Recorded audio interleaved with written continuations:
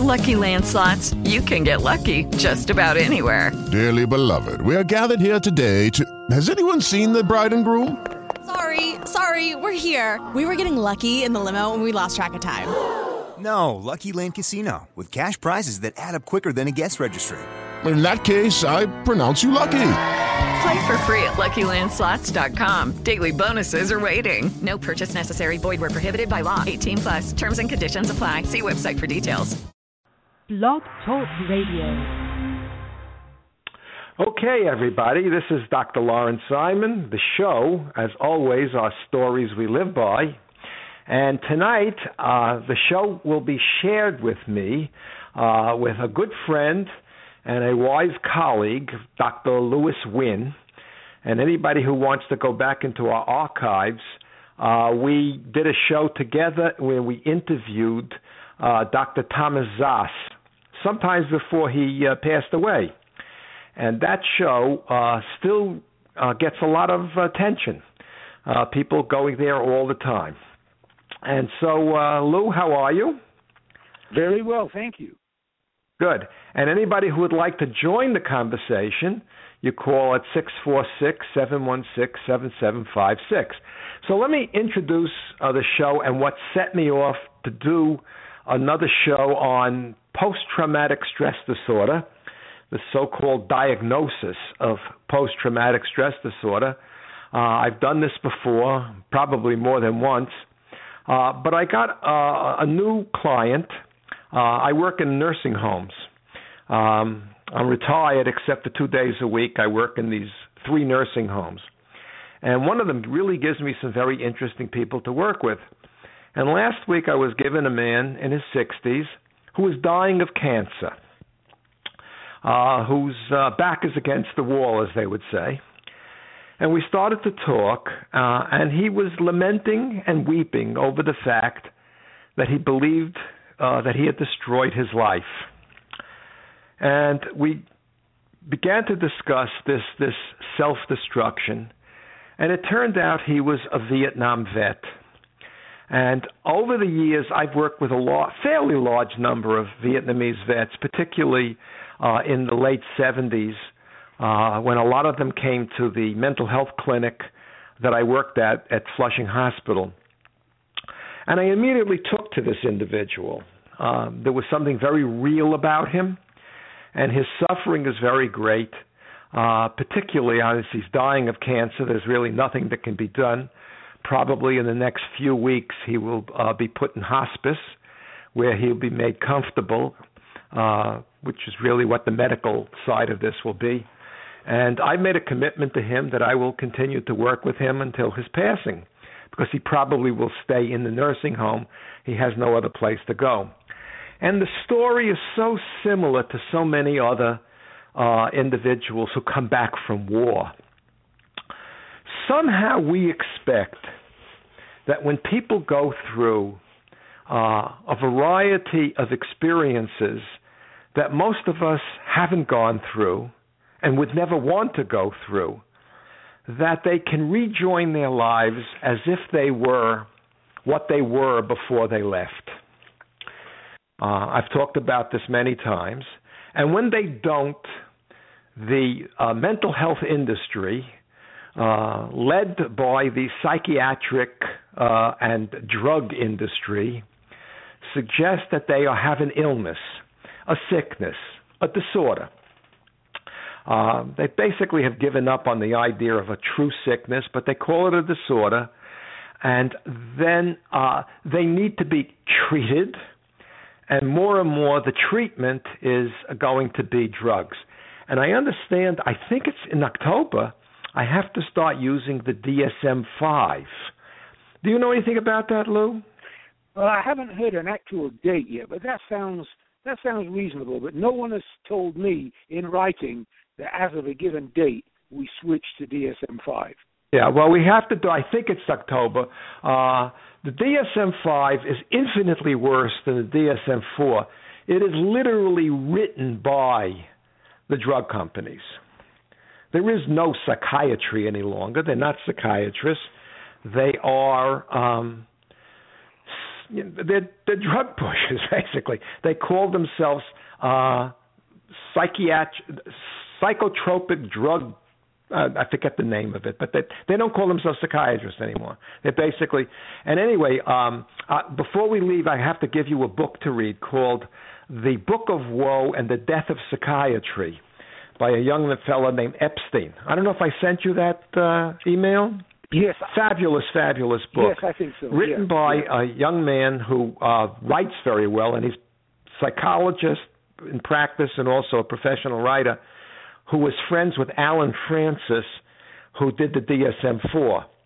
And Francis refers to psychiatry in his interviews with Epstein as basically a bullshit, that we should never have made or reified the diagnosis and made them pretend to be real medical diagnoses. Incredible book, but we'll have to do the DSM-5, and I have to hold my nose every time I think about doing that. But anyway, to go back to this man that I'm working with, like so many others, he came back from the war, and he was not the person who left. As a young man, he joined the Army. He came from the kind of a tradition that was military-oriented. And when he joined the regular Army, he then moved to Special Forces, where he tells me he was really taught to be a killing machine. And he did his job well. And he hasn't yet told me, he really has trouble putting into words the number of people he killed and the number of people for whom he shared the war, his fellow soldiers who were killed. But when he came home, he was not the person who left. He went a gung-ho young man. He was going to be a hero. He was going to be a soldier. He was going to save the Western world. He was going to defeat communism in that particularly ugly war in Vietnam, where we now know that the incident that ramped up the war, the attack of one of our ships in the Gulf of Tonkin, never actually took place. It was all a fraud. And he displayed the following symptoms, and I'm going to read some of the symptoms of somebody who is diagnosed as post-traumatic stress disorder. And a little history on this. In World War II, you had combat neurosis. You had war neurosis, the same symptoms. In World War I, it was shell shock. And interestingly, prior to World War I, it would have been called cowardice and treason. Anybody who could speak against the war, who could speak against the goals of their country in a particular war, and couldn't fight anymore because of emotional responses to the war, was usually found guilty of treason and cowardice and killed. In World War I, it became a kind of a sickness, and it's interesting side on this. Sigmund Freud was at the front as a doctor treating shell-shock patients. And what they would do is put a strong electric current through the brain of the individual, not our more gentle version of shock therapy, but real current. And after a couple of these so-called treatments, the individual said, okay, give me my gun, I'll go back to the front, and I'll die there because I'd rather do that than endure the treatments. It was in World War II that it became a real neurosis, and anybody who has seen the wonderful movie Patton, there is a scene where the Patton goes through a hospital unit of wounded soldiers, wounded warriors, and when he meets a young man who was emotionally disabled and couldn't fight anymore, he smacks him across the face. And this led to all kinds of trouble for Patton, because at this point he could not call this young man a coward. All he could say was that he was mentally disturbed, and as having a sickness, which I'll describe again the symptoms in a moment, you're not responsible for what you do. And therefore you need treatment and not any kind of rehabilitation back to being a soldier. And again, the moral issues here we could discuss, they pile up large and deep. But PTSD, and I'll refer to it that way because that's how it's done, is feeling upset by things that remind you of what happened. Nightmares and flashbacks, emotionally cut off from others. I sort of have to jump in at this point. You're cut off from others because you've experienced something they haven't. It's hard to describe, very hard to talk about, killing and murder and mayhem. But they don't want to hear it. Very few people want to listen to these horrors. They want you back the way that you were, a good citizen rallying the troops or getting prepared for the next war. Feeling numb, a loss of interest in things, feelings of depression, thinking you're in danger, anxiety, difficulty sleeping, trouble concentrating, and a hard time relating with others. Now, first of all, Lou, you with me? Yes. Yeah. There's nothing medical on this list. Nothing biologically wrong. It's behavior, right? And so the young man that I don't know why I think of him as young. He's in his 60s and is on Social Security, on Medicare. Otherwise, I wouldn't be able to see him. Tells me about all of these feelings he had, and the fact that the way he dealt with them was through drugs. He became belligerent. He fought with people, so that there's a lot of undesirable behavior from the point of view of those who lived with him and from the point of view of society. But the fact was, there's no biological basis for diagnosing him as having a sickness. And to use the word my friend Lou uses, invidious. I always love that word. This is one of the more pernicious and invidious diagnoses, because what we do is we say, this is not a man transformed by his experiences. Transformed. This is a man who's sick. You want to add to this, Lou?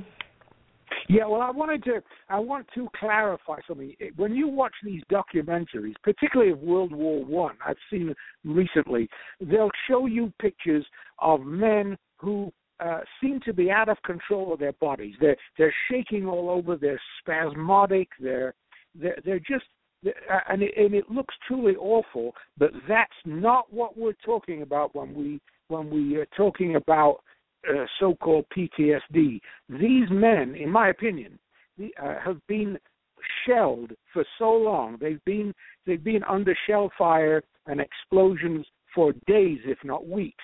And their inner ears have probably been destroyed, and heaven knows there may be some actual cortical injury. But we're not talking about those guys.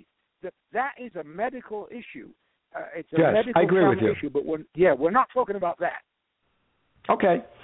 So now the question is, why do we medicalize this? You see, I think that all psychiatric diagnoses have a political side. They have a social side. We do this for a variety of reasons. And when I start to work with this young man, I keep saying young man because he seems so much younger than me, but he's not. When I worked with the soldiers that returned from Vietnam, and over the years I've had some who came back from Iraq, very, very similar. They come back with a variety of emotions. One is, and I want to set this up properly, when we prepare. When any country, and by the way, I'm not now just talking about the United States. No country that I'm aware of goes to war without claiming that God is on their side and that they're fighting something important and worthwhile, if not holy. And we're focusing now on all of these characters in the Mideast, ISIS and ISIL, terrible activity on their sides, but they're playing for God. God really wants them to do this, so that every army idealizes itself and dehumanizes its enemies, or those who have been claimed to be their enemies. The enemy. The important thing, yeah. That's the important part. You have to demonize and dehumanize. Yeah. Because it's when it is. Yeah. Go ahead. Go say it, Lou. When you kill somebody, close up, personal, face to face, something happens to you. It's and we minimize that. We minimize it by dehumanizing the person who's being killed, or in some other way. The Hollywood version, of course, is that you can kill people without it having any long-term emotional impact on you. Yeah. Without any consequence. I love one of the shows I love to watch are the old Gunsmoke shows with Matt Dillon. Yeah. I love that show. Yeah. And every episode he kills somebody and he doesn't blink. And he kills them facing them right on. Over the last, when I was particularly in practice in the 70s and the 80s, I had a number of cops who had been referred to me who had killed somebody. And in every case, the officer had shot somebody and under the circumstances were found to be a justifiable homicide. They killed a bad guy. They protected themselves. They protected somebody else. But none of them could live with this. None of them could swallow this because at the moment they killed somebody, whatever dehumanization had taken place, and cops, unlike soldiers, they're not trained to be killing machines. They have to serve and protect. They're really not given the same kind of training. Whenever they killed somebody, they couldn't be the same because it was a human being. And Lou, I really do believe one of the most profound experiences somebody could ever have is to kill another person and have the dehumanization fail and realizes they ended a human life. You agree? Yeah, absolutely. And that this person had a mother, a father, brothers, sisters, wife, children. This is not a solitary person you killed. Yes. It's you damaged the whole family. And a whole fabric. You're not you don't, and you're not allowed to think that. You must not think about that because if you do, you won't do it. And so every one of the soldiers that I've worked with, and this man too, became the perfect killer. He was taught 100 ways to kill. And he killed to protect himself. And he killed to protect his buddies. But he killed other human beings. And he came back saying of himself, I am a killer. And he couldn't redeem himself. There's guilt. There's rage. And we don't want to hear that. Because otherwise it becomes very, very difficult to prepare the next group of gung-ho young men, on whatever side they are, to march off for God and country and do the same mayhem over and over and over again.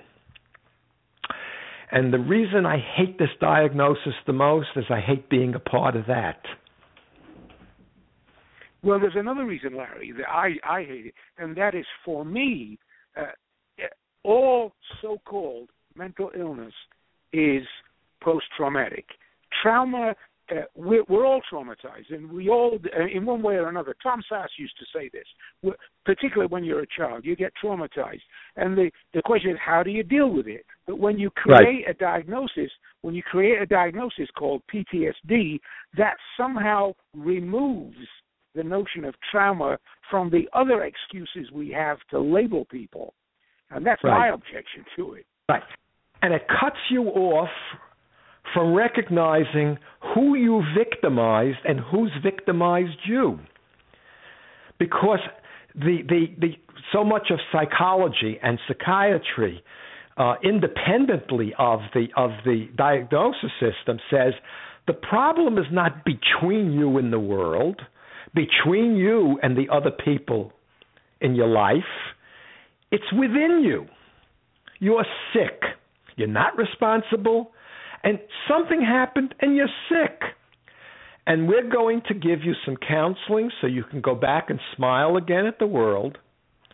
And we're going to especially, increasingly now, we're going to give you the pharmacologist's best brew so that if you've been taking coke and pot, we'll give you something better that we can make a profit on.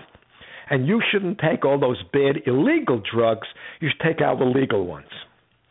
And so it walls off the individual from being able to even say to him or herself, this is what I did that I feel shamed and guilty of. This is what was done to me that I despise and hate. Nothing gets said. Nothing gets said. Mm-hmm. Yeah. Lou? Yes. Yeah. What do we do about this, Lou? Have you been working with vets? I think you sent me an email. Absolutely. Yeah. Tell me about. You sent me an email that. Go ahead. No, you go ahead. Veterans. I deal with so-called PTSD at two levels. One is the veterans, of course, and of course the way we treat veterans is a shame and a disgrace. Yes. Oh, that's another thing. Go ahead. Yeah.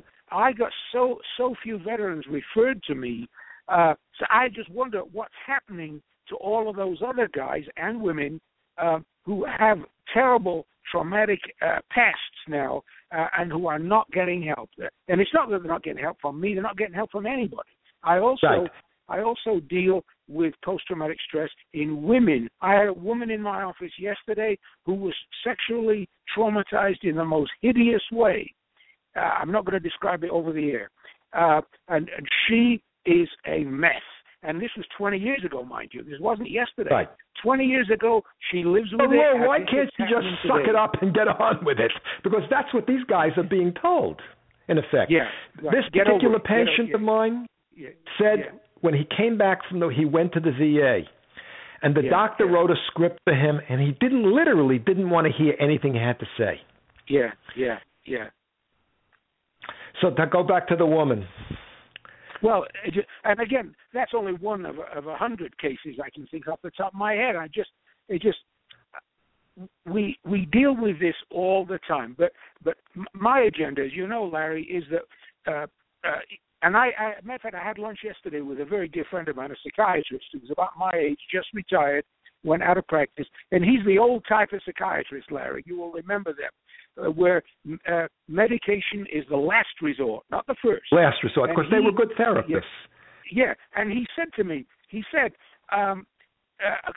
my expression is, we psychologists in particular, and he jumped in, he said, no, psychiatry too. We made a Faustian bargain. We were told back in the middle to late 60s that if you call yourselves doctors anyway because you're PhDs, that if you'll behave like physicians, if you will support the notion of medication, if you will diagnose clients, then Medicaid will pay you and you'll become rich. In fact, my friend said to me, he said, when I was a psychiatrist back in the 70s, diagnosis was not an issue. Somebody came in, we discussed what the problems were, we helped them as best we could. We might even write a prescription for them. But diagnosis only became important when the insurance companies got involved because that's what they pay for. They pay for the treatment of a diagnosis, not for symptoms, not for problems. Right. Problems in living are out. Symptoms are in. And I see, the whole field. I see the field literally dying. This, by the way, this Epstein book, the Book of Woe, which the subtitle is The Death of Psychiatry, DSM-5 and the Death of Psychiatry. Really excellent. Francis, who wrote 4, he was the head of writing 4, is now persona non grata. All of the people who wrote DSM-4 no longer have a job. They have not even talked to by the people who wrote 5. And all of the people who wrote DSM-5, and it's not a Roman numeral, it's 5. Because 6, 7, 8, 9, 10, and 100 are on the way. They're going to constantly re-up these, get it more and more diagnoses, literally working hand in glove with the big pharma, the pharmaceutical companies, and basically the advertising people more than anybody else. Well, they want the entire population to be diagnosable in some way. They rejoice when people say, do you know that 22% or 28%, pick your number, of all Americans are mentally ill at some time in their lives. Right. Now, this is bullshit. It's bullshit because the whole idea of mental illness is bullshit. But the Big Pharma loves it because Big Pharma is no longer of any value, or let's say of limited value, outside the field of mental health. They've already developed all of the pharmaceuticals that we need for diabetes and heart problems and upper respiratory. Yeah, they don't have any infections. blockbuster drugs. And this is what. Now they're coming. Now you listen to these drugs. I'll give you an example. Warfarin is the treatment of choice for people who have circulatory issues and blood clots and things like that. But that's not good enough.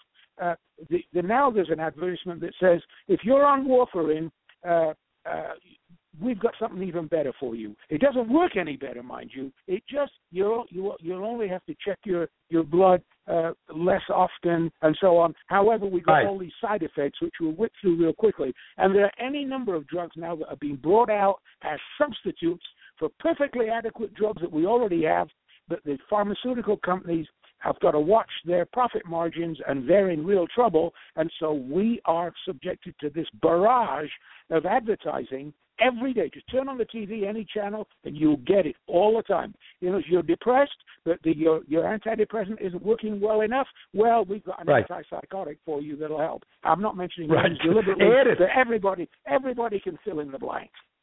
Yes. And it's all crap. By the way, there was an article today in the Times about benzodiazepine that they're now beginning to discover a very powerful correlation between people who take benzodiazepines, that's Valium, Ativan, Xanax, and the emergence of dementia and Alzheimer's.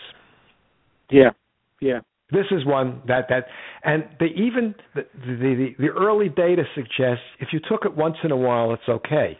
But after you've taken it, particularly if you're older, for more than 180 days, the chances are really strong you're going to start to have dementia problems. Yeah. That's going to really upset them. I don't even know how they let that into the New York Times. Well, nobody reads the New York Times. It's this liberal organization that, runs against the cuff. Reading is very rapidly going out of fashion, and people are using social media, so there's no really in-depth analysis. I mean, you and I know I'll speak for you for a moment, but you and I are appalled at even what we do in our own profession. I'll give you an example, and it's slightly off the topic, but only slightly. It's okay. We have plenty of time. Okay. Most people, particularly men, but women too, who have been in domestic relations courts, in divorce cases, and they're fighting for custody or visitation with their children, will be referred almost universally to psychologists who will charge. We have one in our town who charges $5,000 for a battery of tests. And here's the thing: none of those tests. Well, first, they're all more than 50 years old for the most part. None of them were designed to answer the questions that the judge in the domestic relations court wants answered. Who's a good parent? None of these tests have any predictive validity at all. They cannot predict who will make a good marriage, who will make a bad marriage, who will be a good father, who will be a bad mother. Who will be a homicidal maniac. They cannot predict anything to validity at all. And when you confront a psychologist, he'll say, well, this is all we have. Well, imagine what if you went to, say, an ophthalmologist, Larry, and you say, I've got a pain in my eye.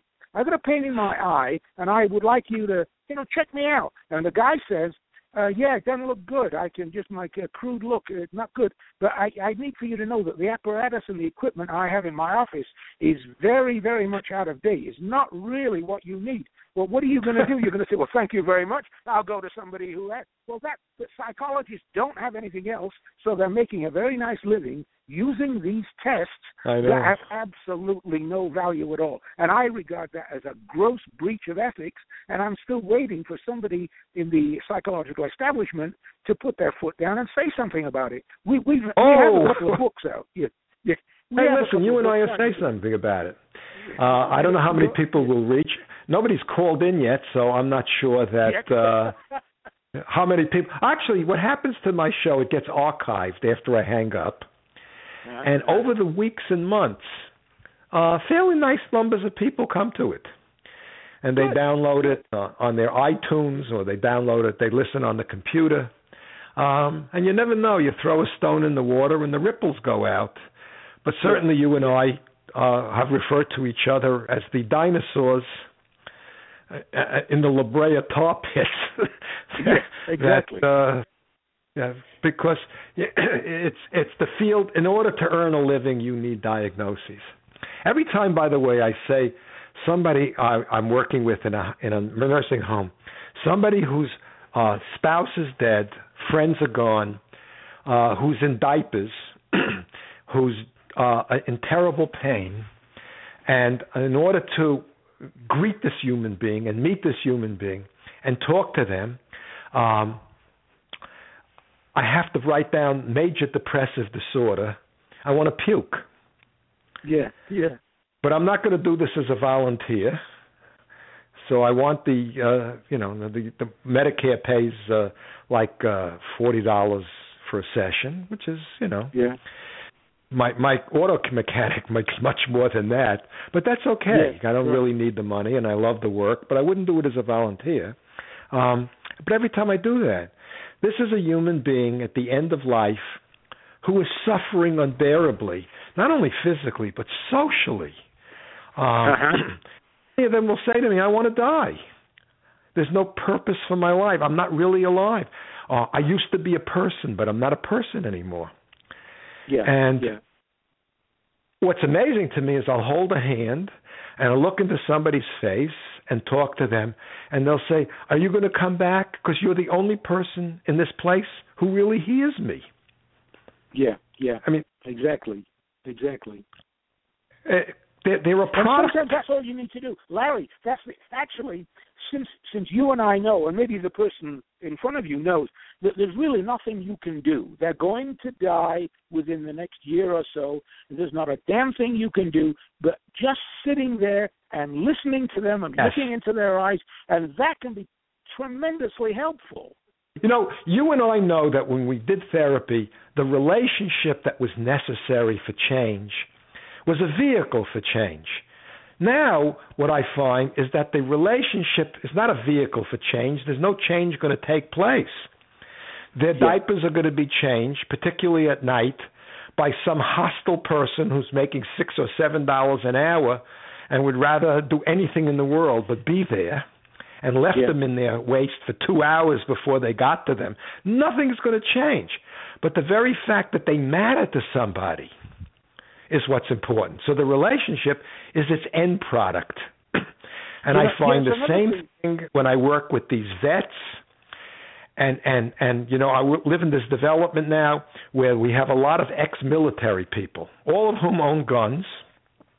And I don't know what fantasies they harbor, but the real meaning in their life came from the war.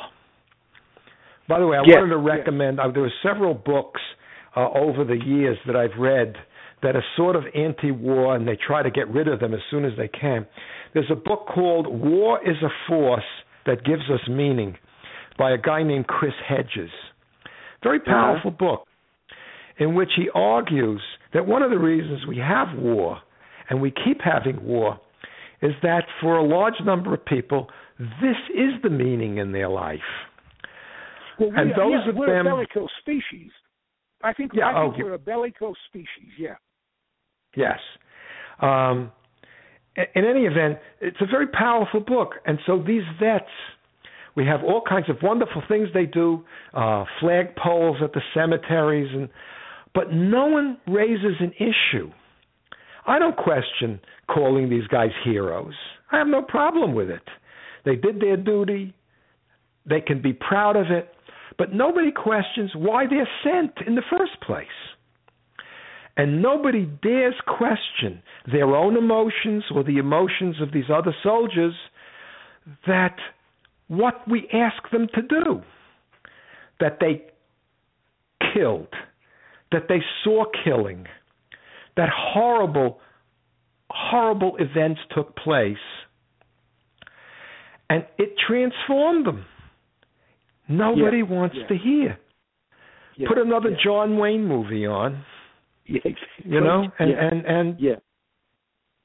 and let's get ready for the next war. Well, no, to add to what you're saying with regard to the relationship, there's a fair amount of data available to show, and our psychologists don't like to hear this because we all tend to identify ourselves with the technique that we used, where we're psychoanalytic, where's behavior modification, or blah, blah, blah. The data suggests that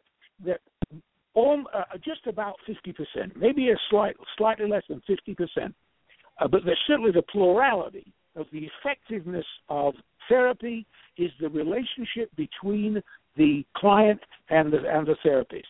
It's the quality of the relationship. The techniques are almost between one human being and another human. That's all. It's two human beings. And that's very salutary, and it's very helpful. And this particular study I'm thinking of said maybe 15%.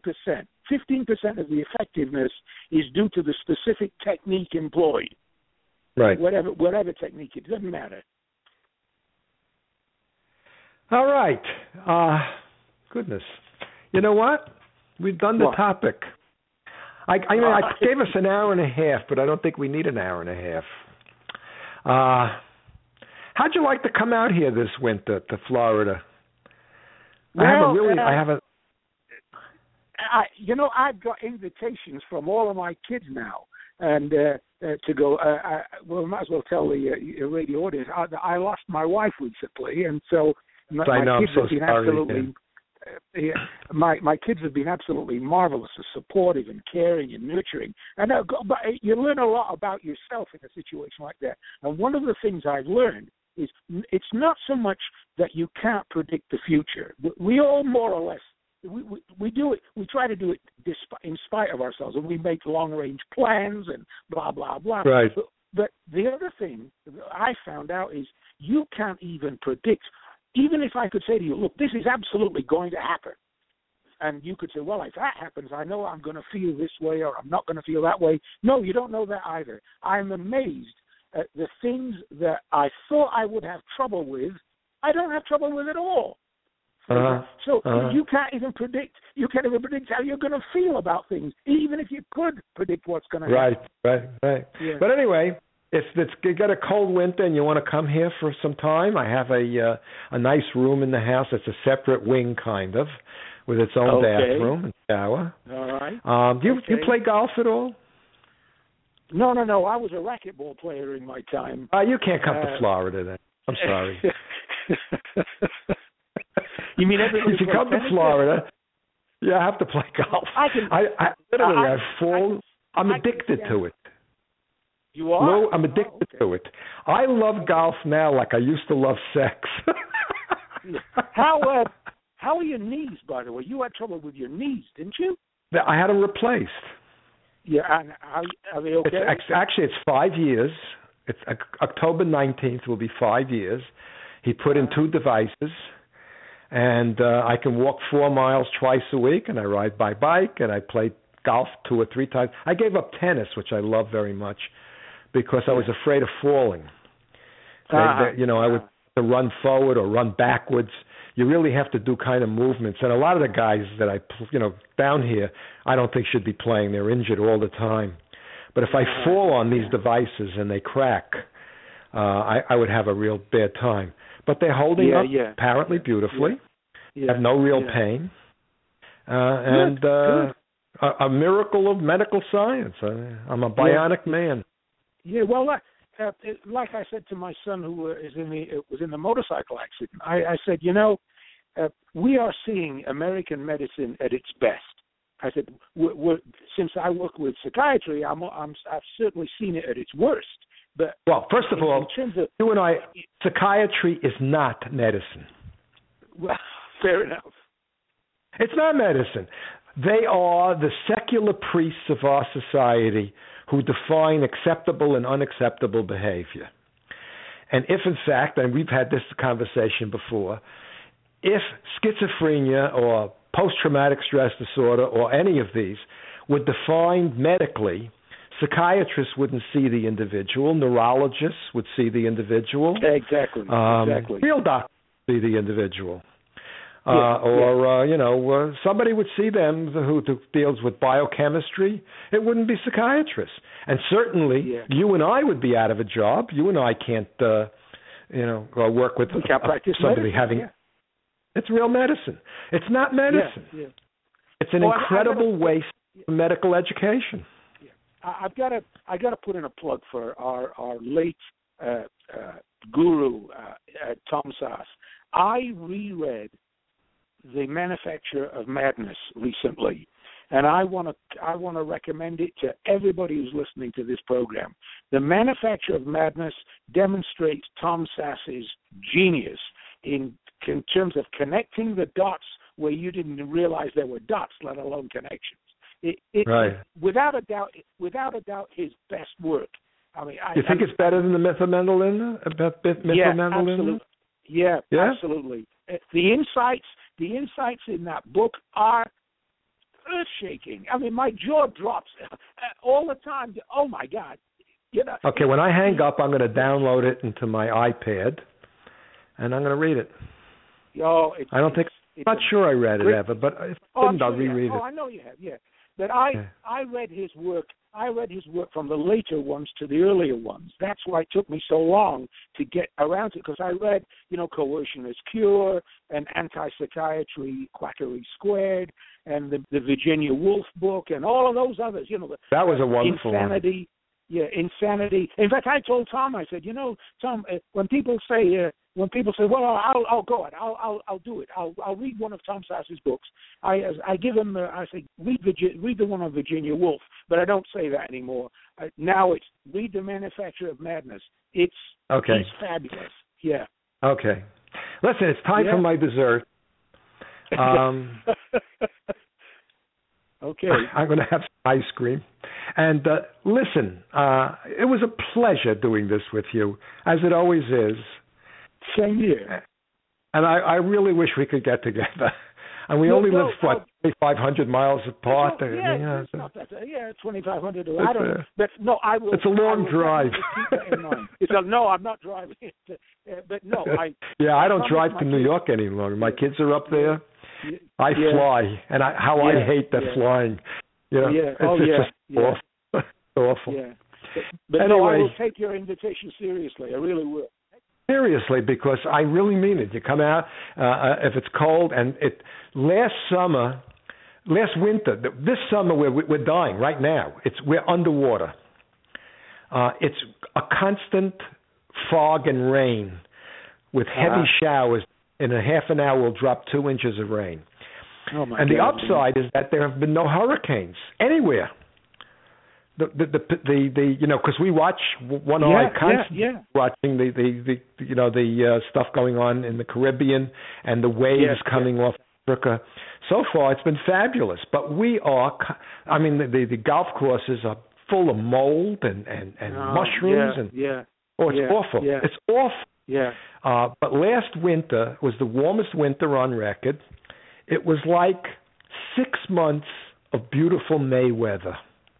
Nice. It was just like heaven. It was heaven. Yeah. It was fabulous. Yeah. So you have a standing invitation. Okay. And good luck. And I hope we could talk again soon. We will. Okay? All right. Take care, Lou. Yeah. Okay. Good night. Yeah, bye-bye. Good night. Bye.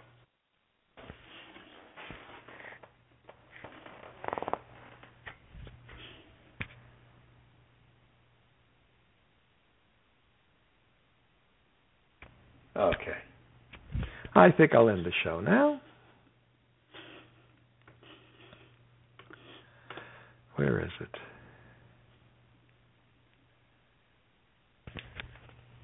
With Lucky Land Slots, you can get lucky just about anywhere. Dearly beloved, we are gathered here today to... Has anyone seen the bride and groom?